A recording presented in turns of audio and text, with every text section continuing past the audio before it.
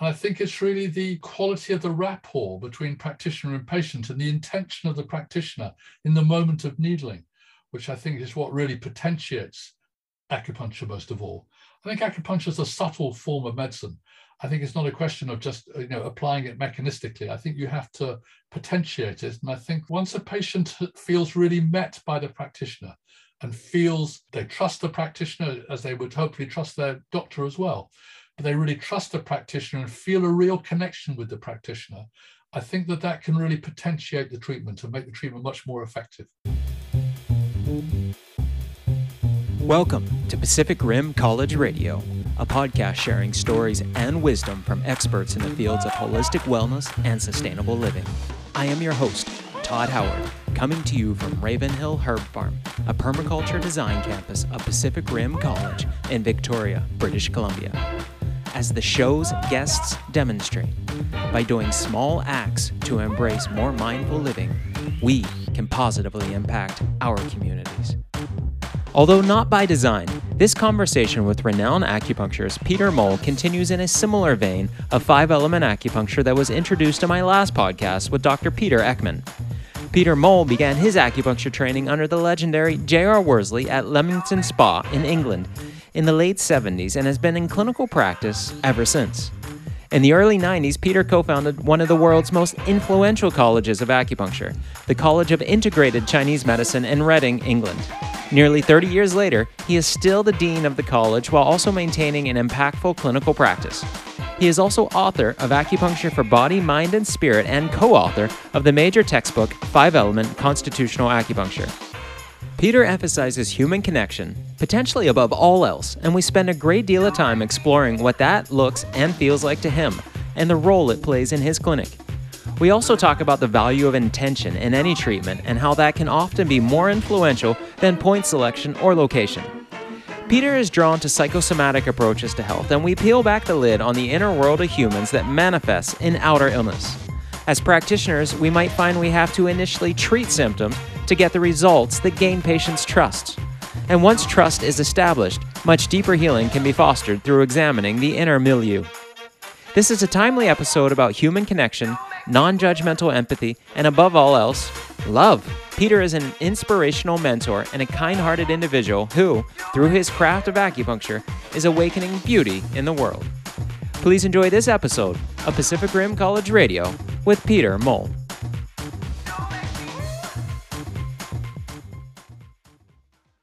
Peter, welcome to Pacific Rim College Radio. Pleasure to be here. It's delightful to have you here. Thank you for doing this today.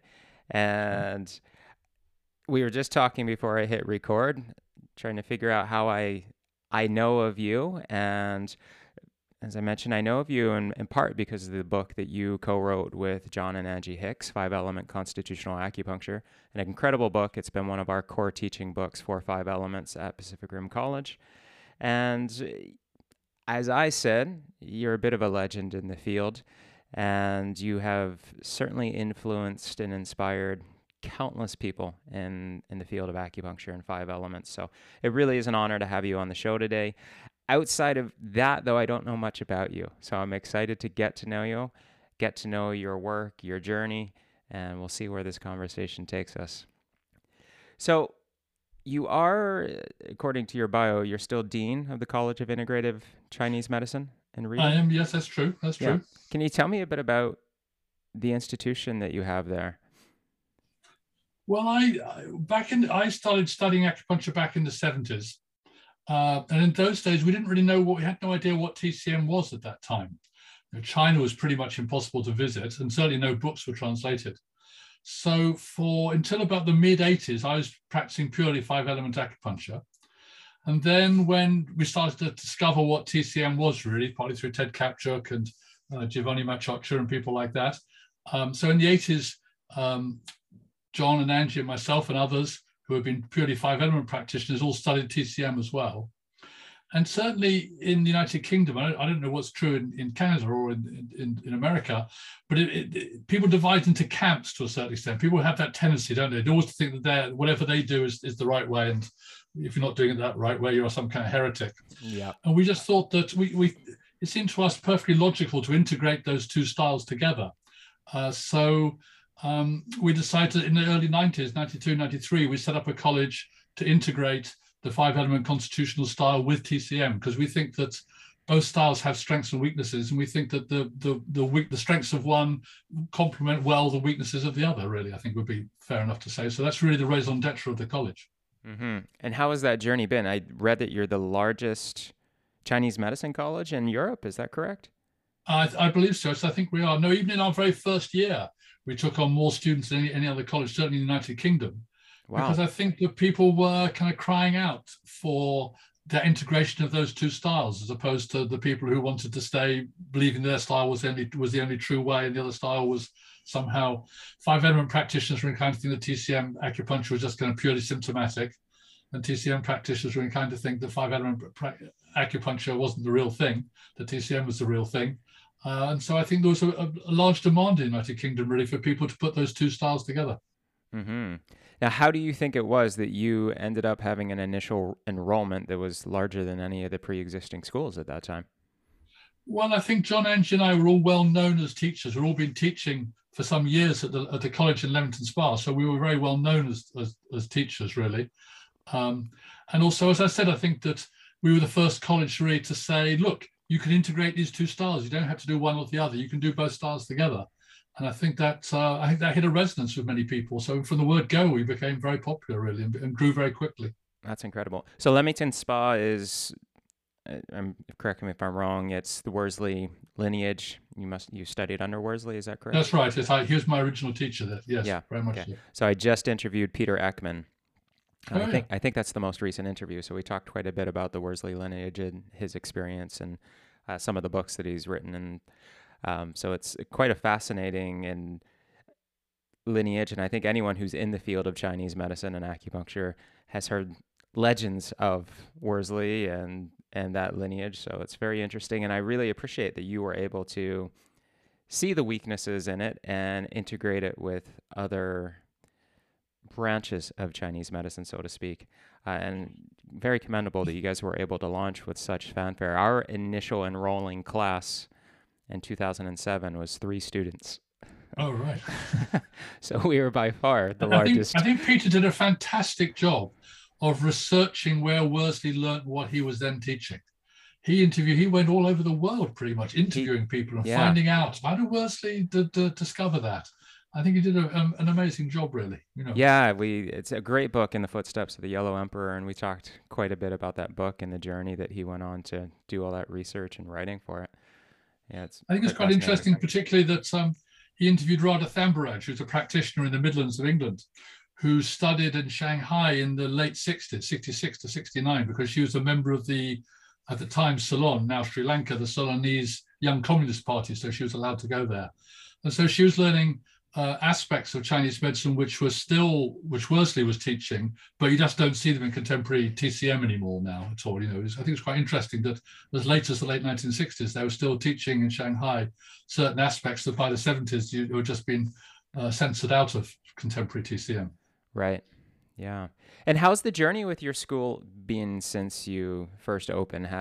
You opened with great success. Has it continued to grow, or have you reached a point where you had to put a ceiling on it and say this is the cap on our enrollment? No, we've had to cap the enrollment. We've just stuck to the one course, really, apart from some postgraduate courses. We haven't spread out from just teaching the integration of the 5 elements in TCM, but we've been very busy over all the years, really, and we continue to be very busy. It's striking. I do a lot of the interviewing for the college for applicants. And it's amazing how many people, when you ask them, how long have you been thinking of studying acupuncture for? It's amazing how many people say, well, during the lockdown, because I'm not sure what you did in Canada, but in England, we had quite lengthy periods where people were locked down. Yeah. Now, I was thinking about my working life and thought, I don't want to go on doing whatever I'm doing at the moment. I think it's time for me to change.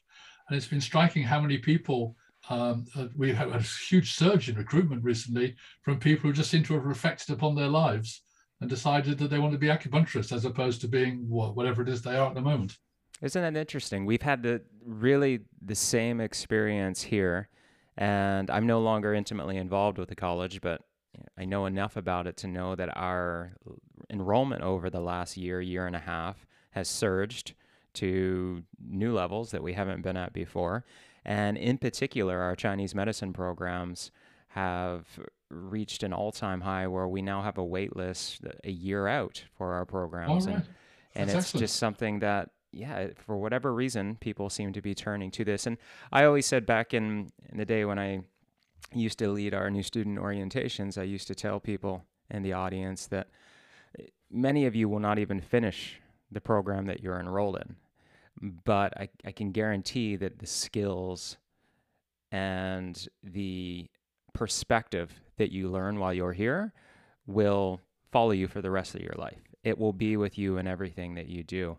And so it's something that I myself am no longer a practitioner of acupuncture or Chinese medicine, and yet it's in my fiber. So it plays out in every part of my life and every part of my day.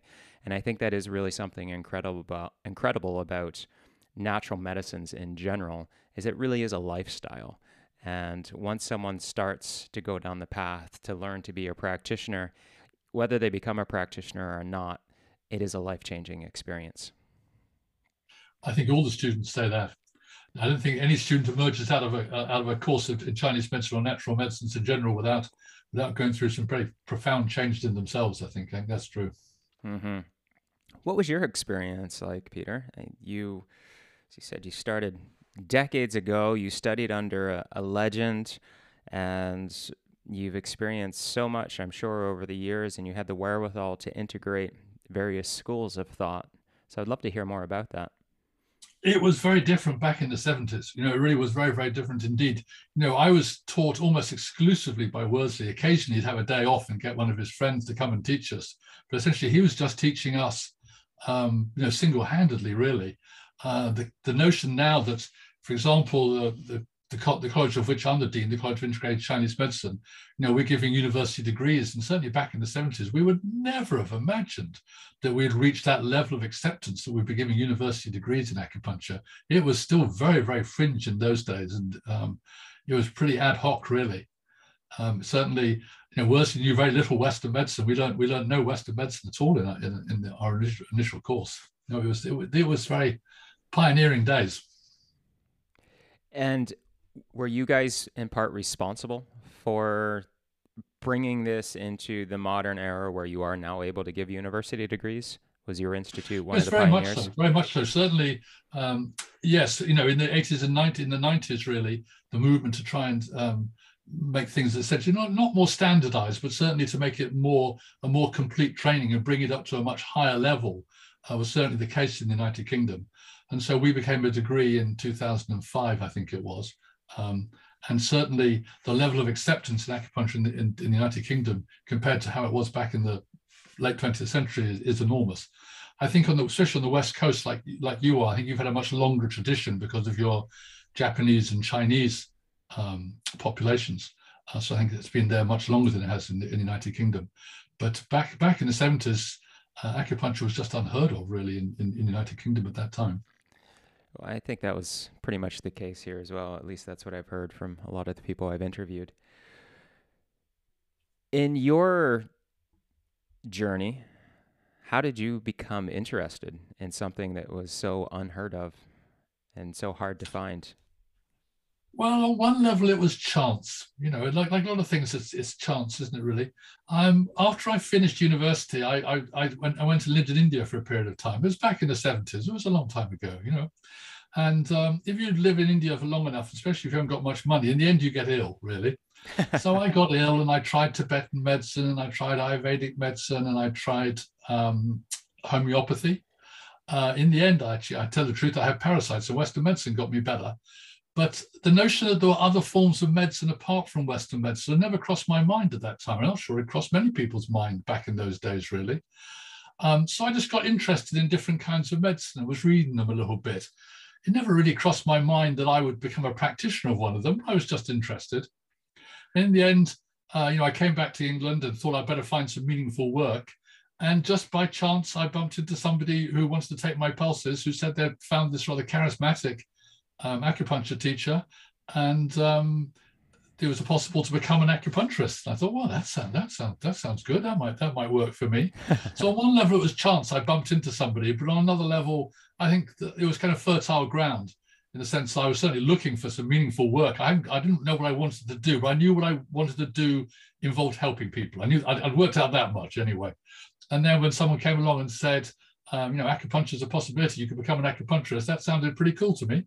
And I went to see Worsley, who was a very charismatic speaker. He had his. I'm not altogether uncritical of certain aspects, but he was a very charismatic teacher, and certainly had a huge influence upon my life and my style of acupuncture for sure. So that was the place where you started first. You went to Leamington Spa Yes. to study under Worsley. What was it That's like? true. What was it like then? I know you said he was your only teacher, basically. Was there a Well, large we group started of off, you? he was just renting a hotel room, just teaching from a hotel room, really, and doing it all himself. And then quite quickly, the more and more students came. And so I think he got more and more money together and got proper premises together and a clinic together. But it was all pretty Wild West stuff back in the 70s, really.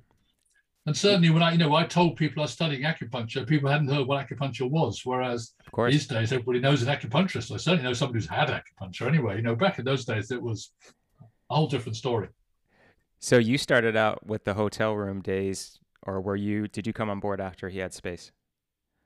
I started off in the hotel room days. So you were one of the original students? No, not the original. Very original students all came from America, really. Okay. Bob Duggan and Diane Connolly and others. Bob Duggan and Diane Connolly then set up the college in Maryland, Yep. TAI. And for 2 or 3 years, it was just Americans who was teaching. There were a couple of English people, like John Hicks, for example, did manage to sneak their way onto the courses. I was really in the second course that he was teaching purely for British people, really. So I was certainly very early, but not the very, very beginning. And how many years did you study with him? Well, certainly 3 years originally, and then in those days he was doing, kind of postgraduate. Well, it wasn't graduate technically, I suppose. So I became what's called a Bachelor of Acupuncture and a Master of Acupuncture up until about 1984. But by that time, I was also teaching in the college and becoming a clinical supervisor in the 80s as well. So although I wasn't necessarily studying with him, I was seeing a lot of patients with him. So I spent a lot of time around him and saw a lot of patients with him in terms of learning his diagnostic techniques, really. So when you say you were teaching in the college, what college? I was the College of Traditional Acupuncture in Leamington Spa. Oh, so you were teaching at his college. Okay. Teaching his college. Yeah. At that point in time, he had more than himself teaching. Yes, by that time he was taking on other teachers, such as myself and John Hicks and Angie Hicks and other people as well. Yes, it was growing very, very fast by that time. Mm-hmm.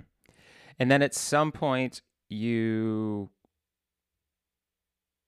found some interest in traditional Chinese medicine as well and realized that there were some deficiencies on both sides that could be bridged by combining the two. How did that come about?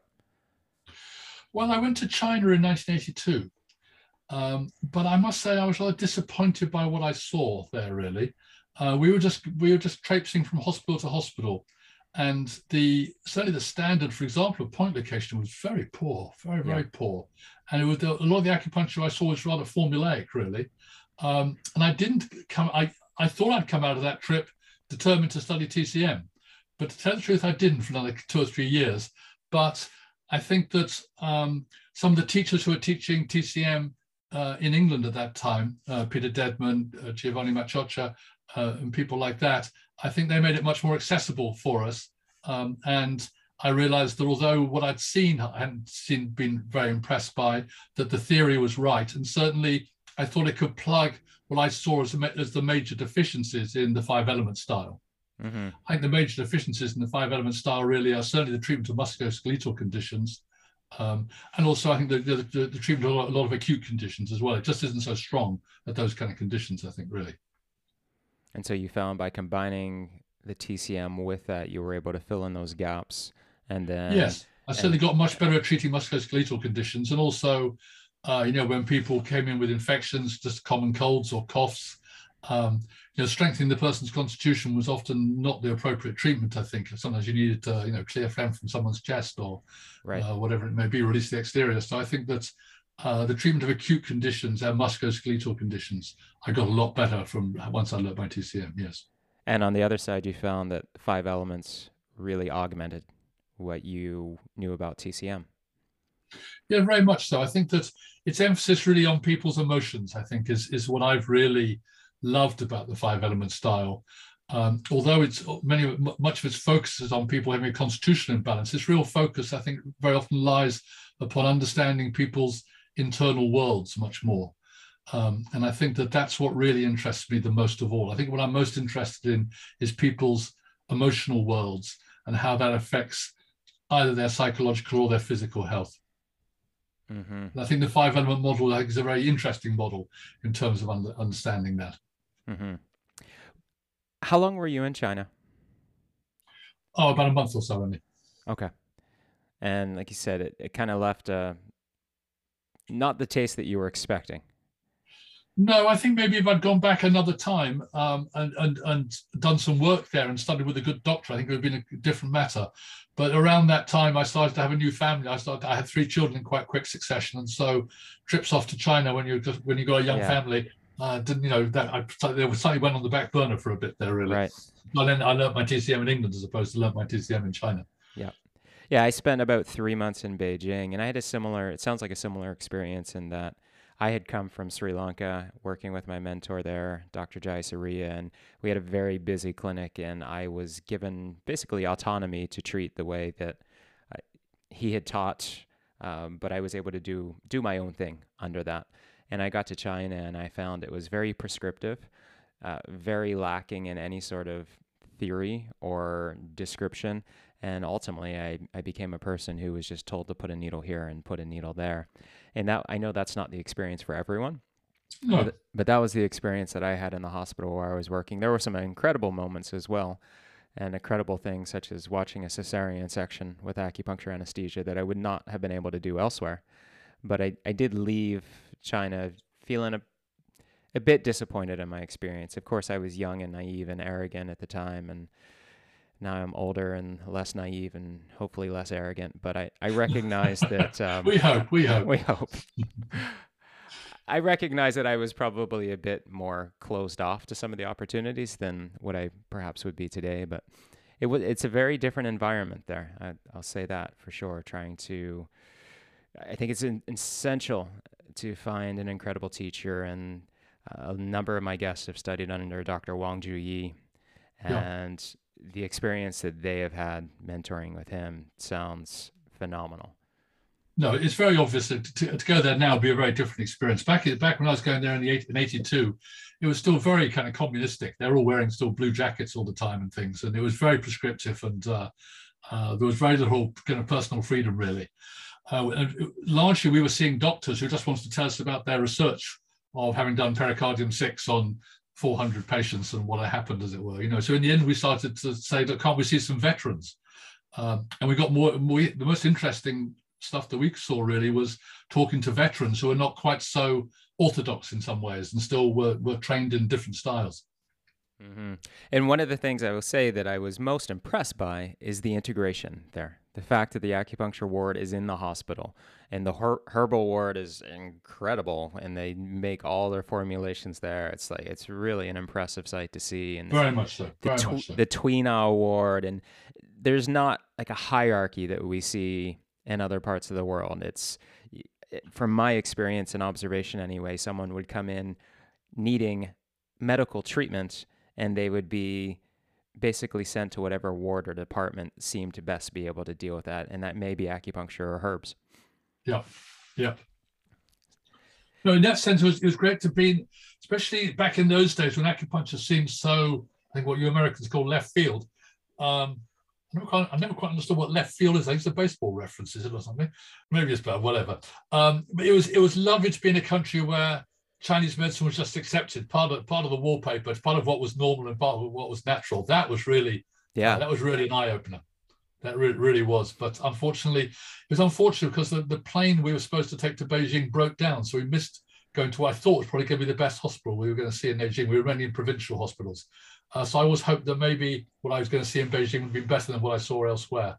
But no, I must admit, I did come away from China not madly impressed, I have to say. Yeah.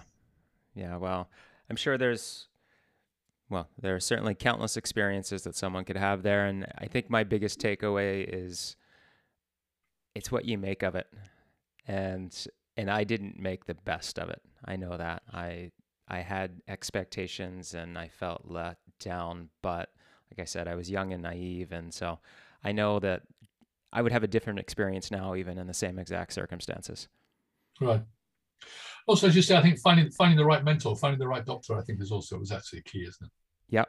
Yep. And that's hard work sometimes. And hearing Jason Robertson talk about finding his mentor, Dr. Wong Ju Yi, and basically dedicating himself to mentoring under him and convincing him to take him on as a mentee, it's something that it really is hard work. And if you're waiting for the handout for someone to say, here's your mentor, it might not happen. It might not happen. Yeah. Tell me a bit more about from, I guess, college director to college director. I'm really curious about what your journey has been like. So you're dean. Have you been dean since the beginning? I've been dean since the beginning, yes. Okay. And that was in 92, is that what you said? 92, that's right. So I think I'm going to ease my way out fairly soon, though. 30 years. That is incredibly impressive. And well, in the early days, I used to say, look, if I'm still doing this job in 20 years' time, we've got trouble. And that was over 20 years ago. But we're doing well, actually. But I'm looking to find my way to ease my way out. Well, and I'm really impressed because before we hit record, you were saying that you still do a lot of the admissions interviews. And so you're really involved in that. And for 30 years to be at that level of involvement, like I commend you. This is actually my first interview post-retirement. As I told you before we hit record last week, I retired as president of Pacific Rim College, and 16 years felt long enough. So 30 years is way to go. Yeah. I've enjoyed it. I don't enjoy all those committees sometimes and some of those meetings sometimes. But for example, interviewing applicants, I really like interviewing applicants. It's good to get a sense of them, I think. I like that part of the work. That's great. What do you think keeps you going? What do you think has kept the spark alive for you? Well, I am struck because I've just come back from holiday and I had a lovely time on holiday. The sun shone all day, every day in Cornwall. And I came back and had to start work again. And the night before, I was thinking, I've got to get up early tomorrow and shave and go to work. But actually, I feel fine about that. And I think it's because I think you've just got to really find human beings intrinsically to be very curious about human beings, basically. I think that's what it comes down to. And so every patient that comes in, they've got their own individual story, haven't they? And their own individual internal world that you have to try and get some sense of, as well as the physical symptoms that they have. And I think I'm just insatiably curious about human beings. I think that's the long and short of it, really. Mm-hmm. It's funny, I was talking to someone earlier on who said a couple of days ago, said they preferred dogs to people. I can't get my head around that idea personally. I find people endlessly fascinating. And I sometimes think that nothing that anybody would say to me would surprise me anymore. I think I've heard it all. And yet actually on a daily basis, I'm constantly surprised by what people say to me. It's the way it is, As long as I'm constantly surprised, then I'm happy to keep doing the work, really. Oh, that's great. Tell me a bit about your clinical practice, because you are still in clinical practice too, right? Yes, 2 days a week I see patients, yeah. Okay. And is that an integrated approach that you're taking in your practice? Yeah, very much so. Yeah, very much so. I think it depends. I've had a funny little, how patients come in runs sometimes. You get little runs of particular complaints. Yeah. I've had a run recently of people with arthritic fingers and thumbs, which is not particularly exciting acupuncture work, I have to say, but that's the way it is, But sometimes in the course of a day, in the course of a busy day, I'll see 17 patients. And so they have a couple where it's all fairly straightforward, as it were, and you do some needles in their hands. That's a bit easier. You can go into a slightly more automatic pilot, because who comes in the next patient may well be sobbing and in great distress. It's a question of being able to respond and relate to them at the level that's appropriate for them, really, isn't it? So in the course of a day, you just see all sorts, don't you, really, and all sorts of different problems and all sorts of different people, and I find them endlessly fascinating. Well, I would say the arthritic fingers and thumbs are probably a sign of the times now that pretty much everyone has turned digital, and especially with the lockdowns around the world, all the tapping on the phones and computers and mouses. I'm not surprised, actually. I think people have been suffering from arthritic fingers and thumbs since time immemorial. Oh, yeah? All right. My mother destroyed her thumbs doing upholstery. Apparently, you have to stretch the fabric a lot, you know. I think whatever work people have been doing, they've been destroying their fingers and thumbs since. Well, maybe people are going back to upholstery en masse right now during the lockdowns. Who knows? Yes, who knows? Who knows? So you continue to, it sounds like you continue to learn every day through Very much so. through Very your much so. patients and practice. I think, for example, one of the, I don't mean to criticize Worsley too much because he was a fantastic influence on my life, but I think one of the mistakes he made was he stopped seeing patients himself. Peter And I Ekman think it's talked seeing about that as patients well. himself that keeps you humble, really, because you're not going to get all your patients better. You know, sometimes you're not going to understand what's happening here in the diagnosis, and I think that it's a really humbling experience. I think being a physician, because you're not going to win all your patients, and I think it keeps you humble and keeps you learning. And I think, you know, for example, part of the work that I do at the college, I'm a clinical supervisor. So a lot of what I'm doing is making a diagnosis and then leaving, you know, then students are doing the treatments.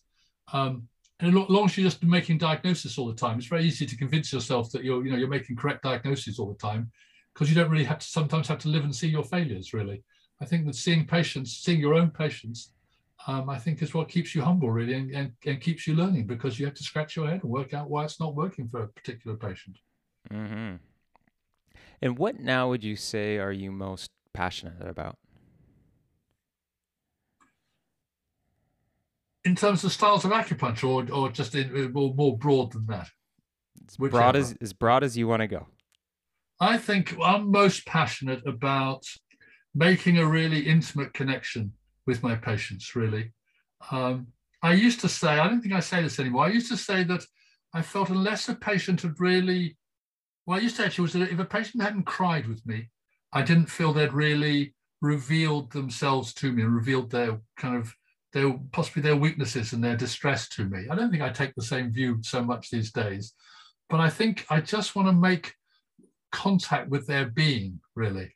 And I think what I find least satisfying is when I can't make that contact with a patient. They just come in, they want to talk to me about their physical symptoms, their problem, and they won't really kind of relate to me from their core.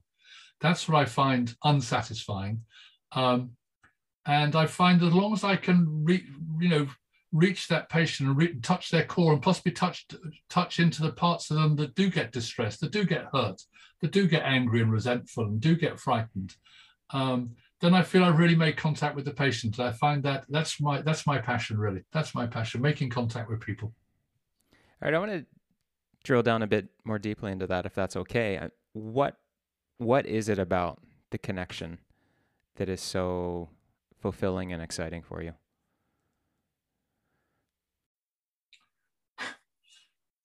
This may seem a rather dumb answer, really, but having an intimate connection with another human being, that seems to be self-evident, that's inherently satisfying.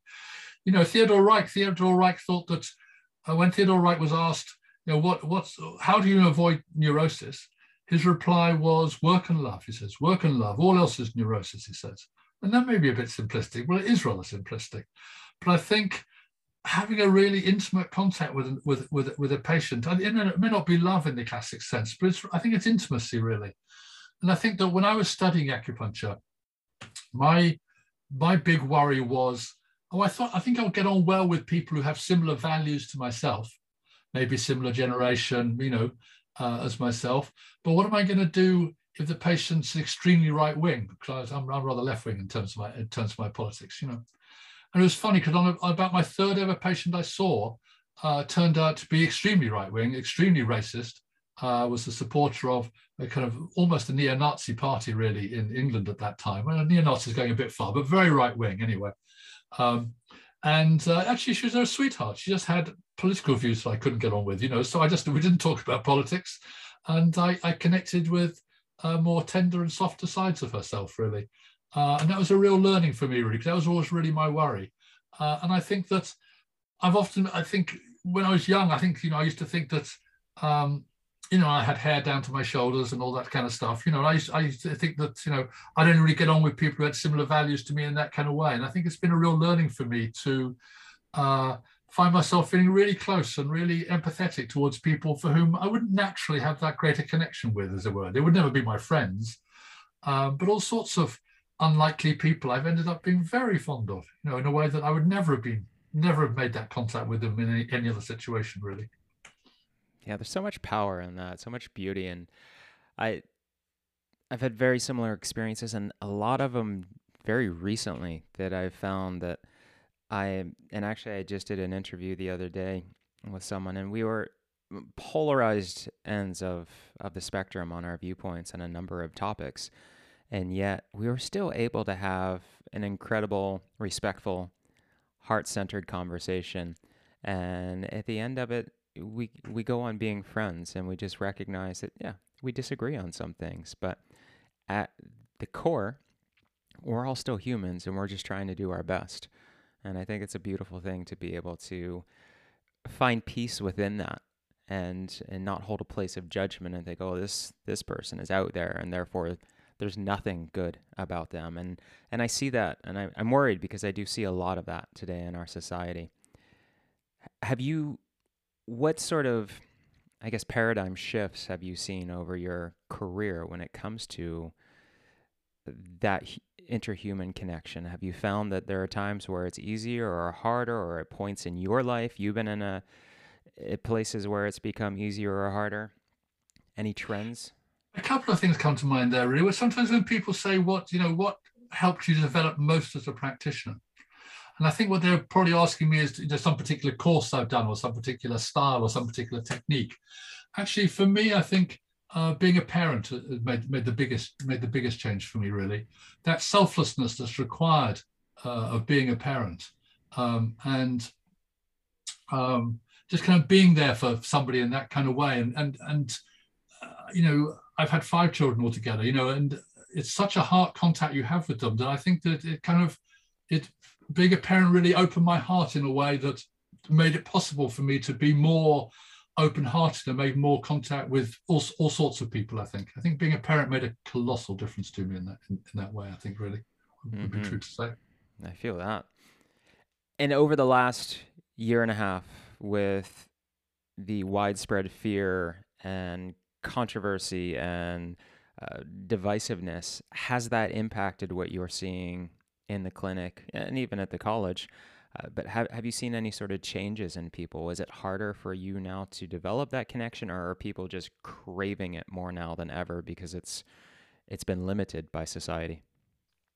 I think if anything, the latter. I don't think it's been a huge change, but if anything, the latter. I think that a lot of people have struggled in terms of their psychological health through quite fierce lockdowns we had in this country, really. And I think one of the great advantages of being an acupuncturist really is it does enable a level of intimacy that you just don't get very easily in day-to-day life, chatting at the school gates or going to the pub or going to the yoga class or whatever it may be. And I think the acupuncturist almost has a license to ask any question they want of the patient, really, because in terms of exploring their, especially I'm particularly interested in psychosomatic medicine. I was very influenced by a book a few years ago called It's All in Your Head by Suzanne O'Sullivan, which I strongly recommend, because I thought that I'd thought a lot about psychosomatic medicine, but she is a consultant neurologist. And she really opened my eyes to just the enormous range of psychosomatic symptomatology that can happen when people somatize their distress. So, I think that an acupuncturist has the license really to inquire about people's diet, about their emotional world, the stress and distress that they suffer from. And I think that, for example, therapists, I think are much more, psychotherapists are often much more bound by sets of rules about what's okay to say and what's not okay to say. I think acupuncturists, generally speaking, don't have those kind of limitations. And I think it's certainly afforded me the opportunity to create extraordinarily intimate contact with patients. And I think that as the years have gone by, I have realized more and more that really it's people's internal world that very often makes the huge change for them in terms of their symptoms. I was particularly struck, I think recently, I also had a number of people, as one does, have a lot of patients with digestive symptomatology. And I think very often when they first come, what they've often thought about is that the real trouble is what I eat. They have looked at it and they've taken stuff out of their diet and tried different things, but they can't find what it is that seems to cause the problem. And I'm not saying that what the person eats doesn't. It can often cause problems for people. Obviously, people are gluten intolerant or lactose intolerant or whatever it may be, all sorts of things. But I think very often their digestive symptoms are not based upon what they eat. They're based upon, for example, irritable bowel syndrome is generally regarded as a psychosomatic symptom, as is much indigestion, really. And I think very often it's people's internal world and the level of stress that they suffer from is what creates the problems, I think. Oh, this feels juicy to me. I like this. And you said something, and I'll paraphrase, that it's the internal changes that have the biggest impact rather than the I think so, very often, yes, very often. And I think that the classics of Chinese medicine are very clear, really, that the top priorities very often is to bring about a change in the person's spirit. And that's what you need to do in order to bring about and change the physical health. I'm not saying that's universally true.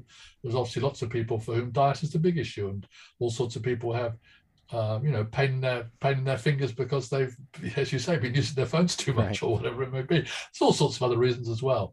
But I think that my real excitement and my real interest lies in the relationship between people's stress and distress and the symptoms that it's caused. Now, you said just a moment ago, the spirit, changing the spirit. And can you kind of define for me what that means to you as a practitioner and just in your philosophy? When you say spirit, what are you referring to? Well, Claude Lars, he talked about it. He said that the spirit is what makes us individual, what makes us unique and different from anybody else. And for me, the word spirit, obviously the word spirit means different things for different people. But for me, it's what makes the human being an individual, really, and gives that person the sense that there'll never be another individual exactly the same as you again in this world, or the same as me again in this world. We're truly unique individuals. So when I say spirit, I really mean that. Really, I really mean the uniqueness of the human being. Okay, so you're not going into 5 element spirits with the Shen and the Hun and the Po and the Yi. You're talking. No, I'm not particularly using it in that kind of way. I think in one sense one could say that the 5 of them constitute the being, as it were. I think that would be true to say. But also, I think that I'm very interested. I think the 5 element practitioners are inclined to think of, for example, I don't know, in someone's metal, the way in which a sense of loss and grief affects that person's being and affects their level of happiness and contentment in the world, really, may well bring about physical symptoms. I saw a patient yesterday, I can't quite think who it was now, who talked about having bronchitis for 6 months after the death of her mother. Mm-hmm. And the classic way in which grief, depletes lung qi, as Mat Chocha says. So I think one of the things that's striking is that, for example, Mat Chocha's book, The Foundation of Chinese Medicine, I think is a fantastic book in many ways. In his section on the emotions, he says that grief depletes lung qi. But when you look at the section on lung qi deficiency in the book, he doesn't mention grief as being one of the causes, because I think at that stage he feels more obliged to stay closer to a more contemporary TCM view of etiology. Right. And I think that it's very striking. You look at the Chinese books, how much more spaces, column inches, they devote to, say, the external causes compared to the internal causes. And I think that's a great shame. Yeah. I think the Chinese medicine's greatest strength for us in the West really is its understanding of how the different emotions affect different functions. Mm-hmm.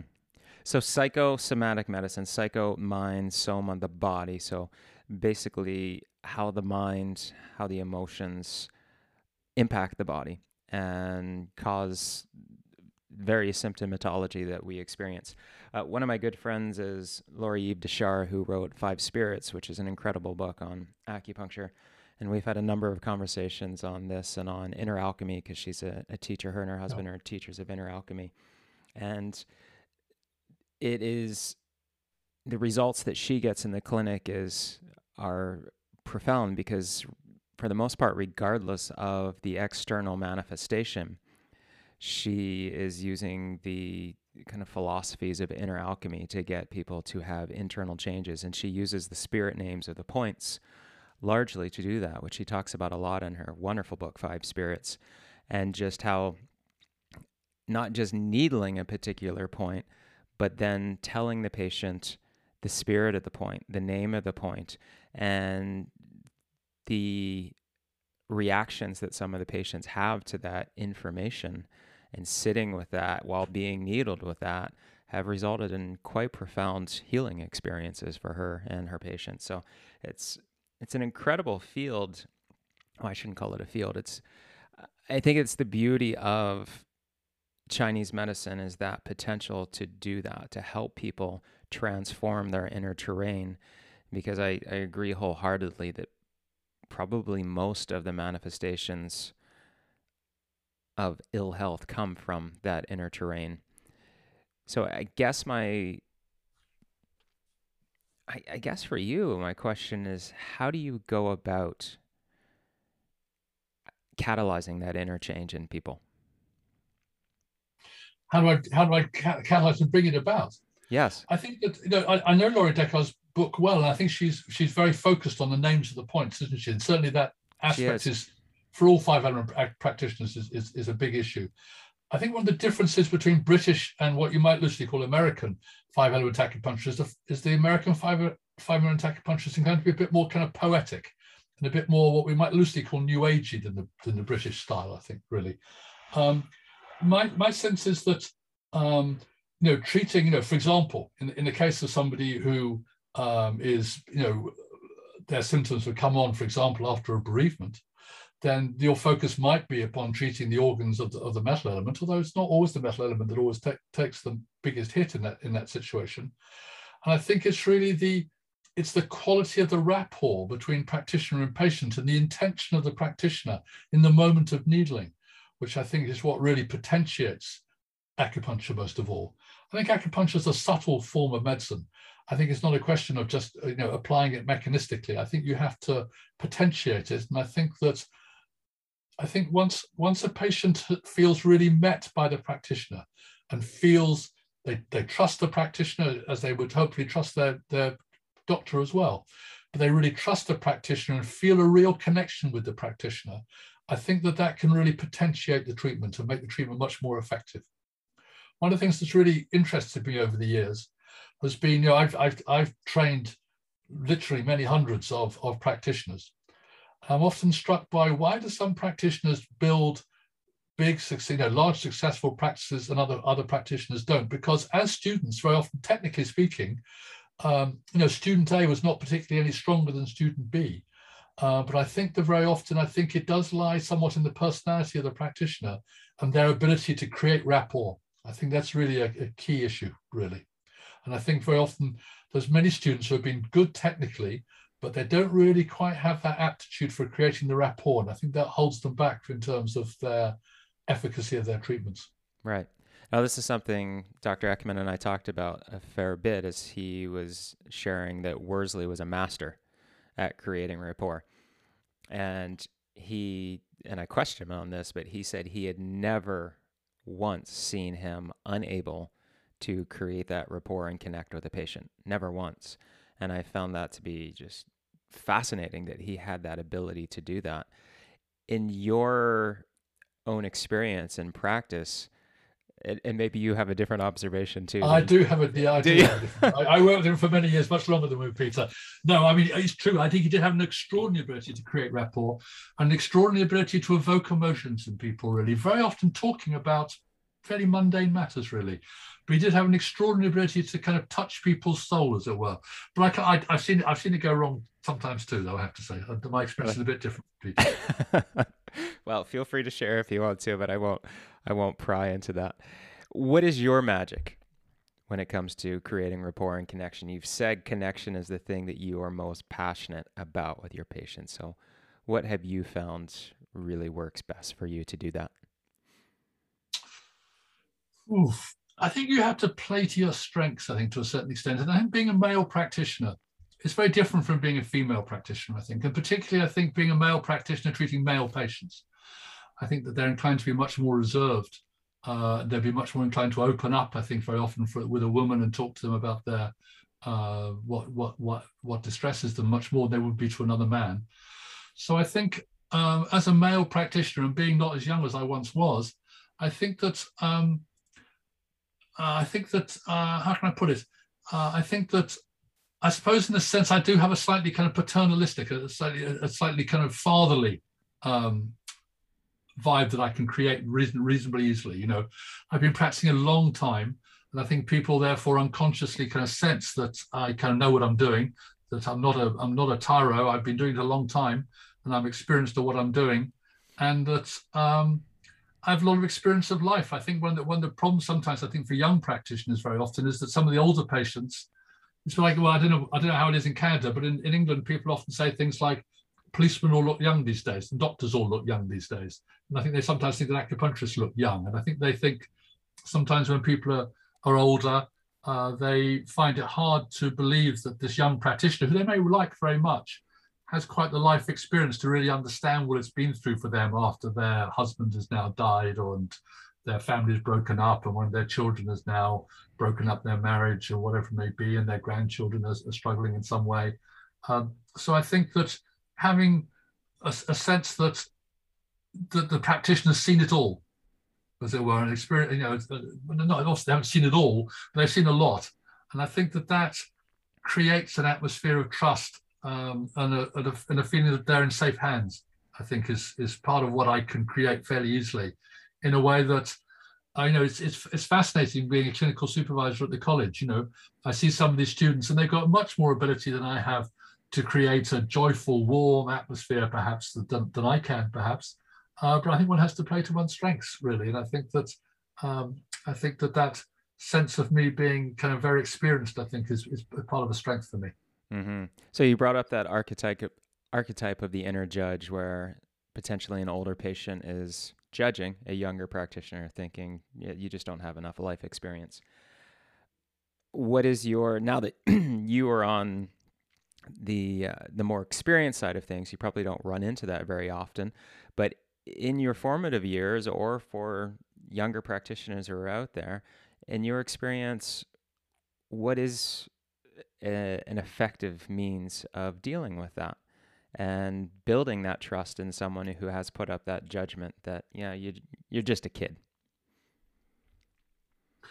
I don't have a simple answer to the question, but obviously I think if the patient discerns any level of critical judgment, any level of intolerance or impatience, I think that you can lose rapport very, very rapidly that way. I think, can't you really?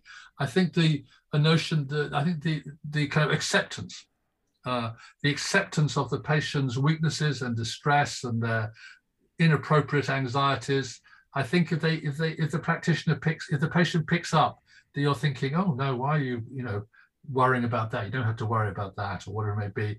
I think that you can very easily lose rapport in that situation. So I think acceptance and the kind of being non-judgmental, I think, is absolutely crucial. Right.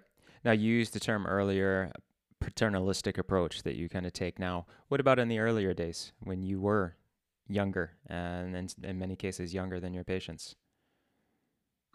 I think it was the notion that they felt that I was passionately determined to get them well, and to try and really connect with them. Mm-hmm. I think that's what people kind of perceived in me, really, that I was in the initial consultation particularly, that I would strive to really create that rapport. Creating the rapport, I think, was always been my top goal. I think almost making diagnosis comes after that, really, because if you haven't got the rapport with the patient, then you very often lose them. Even if your diagnosis is correct, very often you'll lose the patient quite quickly anyway, because they just don't feel that connection with you.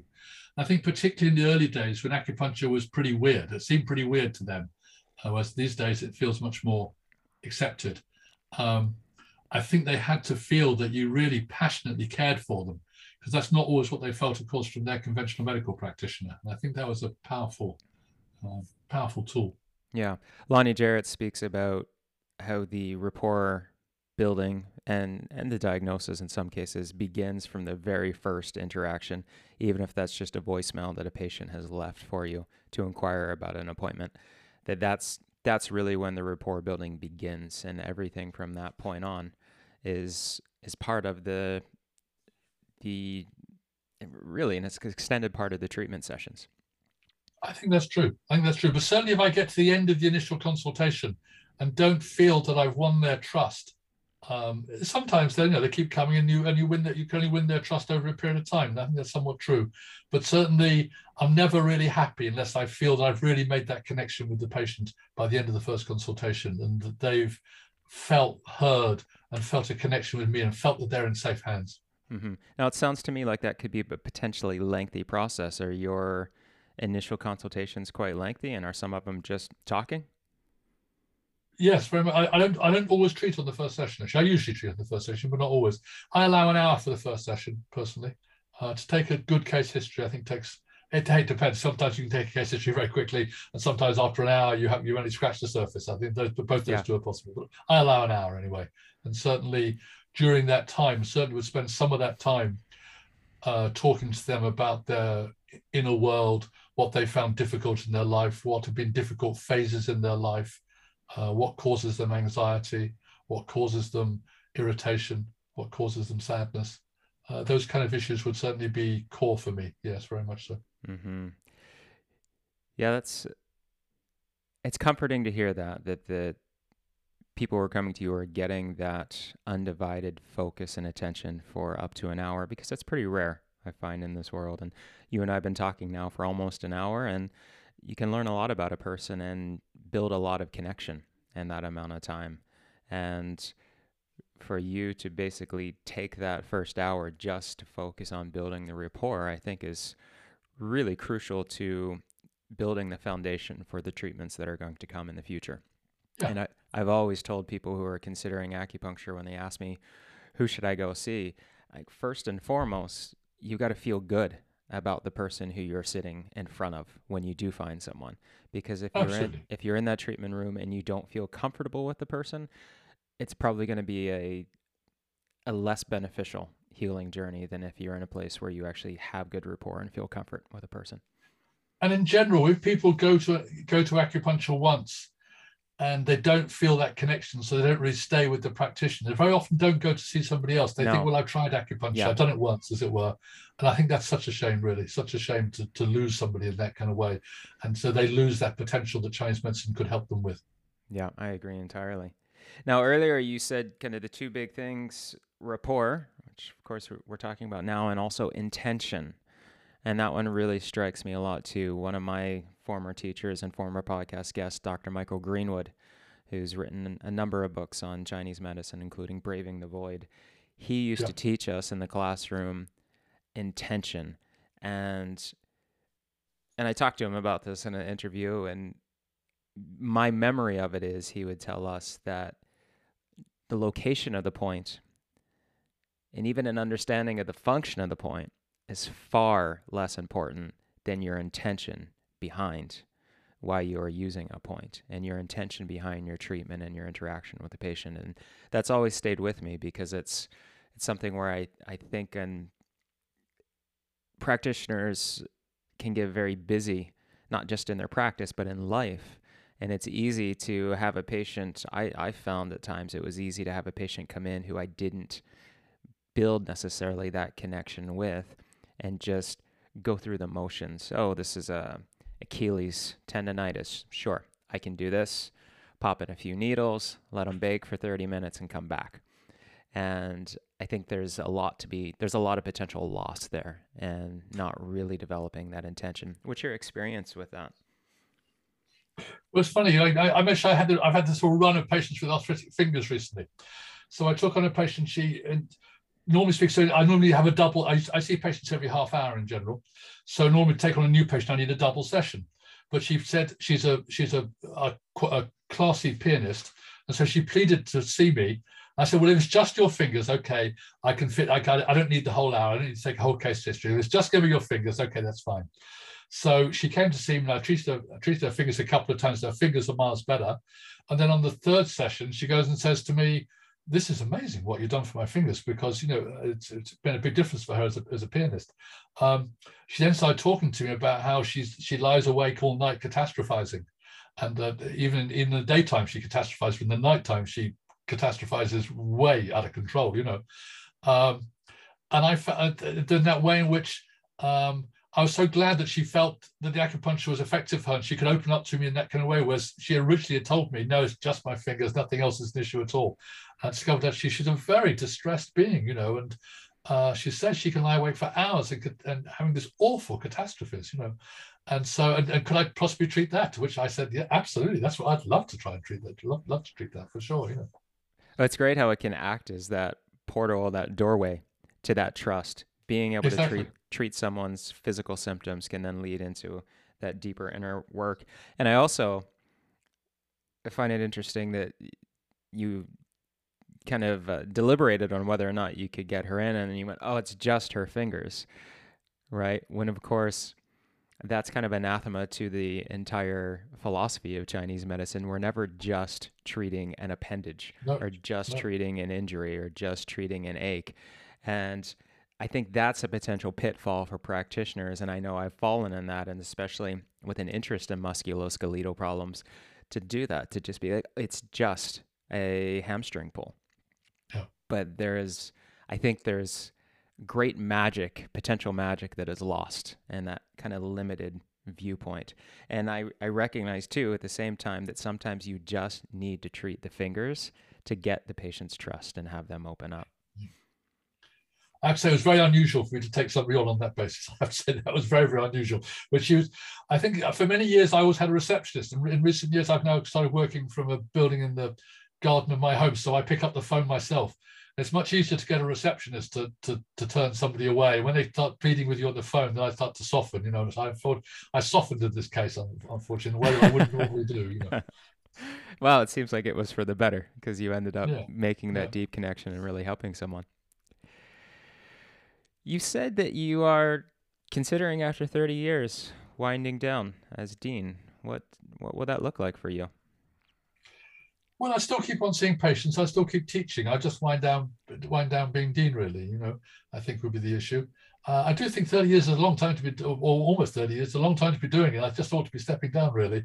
And I also, maybe the college also needs to be changing and moving. It's just time for a new era, I think, really. Yeah. But you know, I spend Mondays looking after my grandchildren these days. You know, there are other things I can do with my life apart from Beautiful Chinese medicine. But it also does seem to be, in terms of seeing patients, having acquired a certain level of competence, that to just fritter away my years when I could be helping people, that would also seem a bit silly to be doing that, really. You know, when I could be helping people and still enjoy doing it.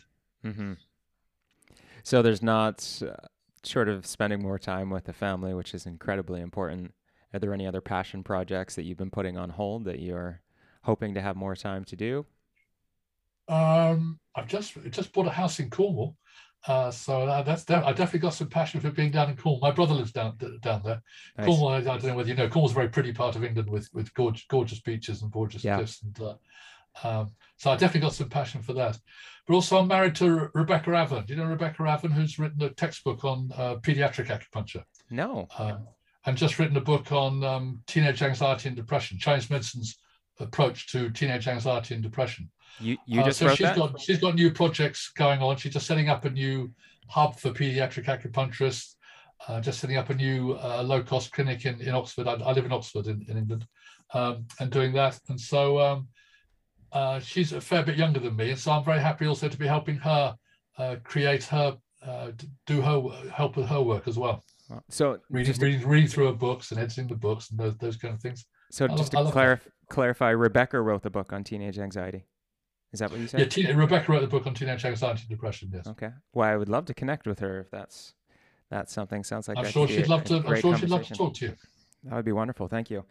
And speaking, I think it's striking. It's up till now the main book on pediatric acupuncture, really in English, has been Julian Scott's book. Yes. Julian Scott's, his approach has been very much to do with treating acute illnesses very often. Measles and mumps and.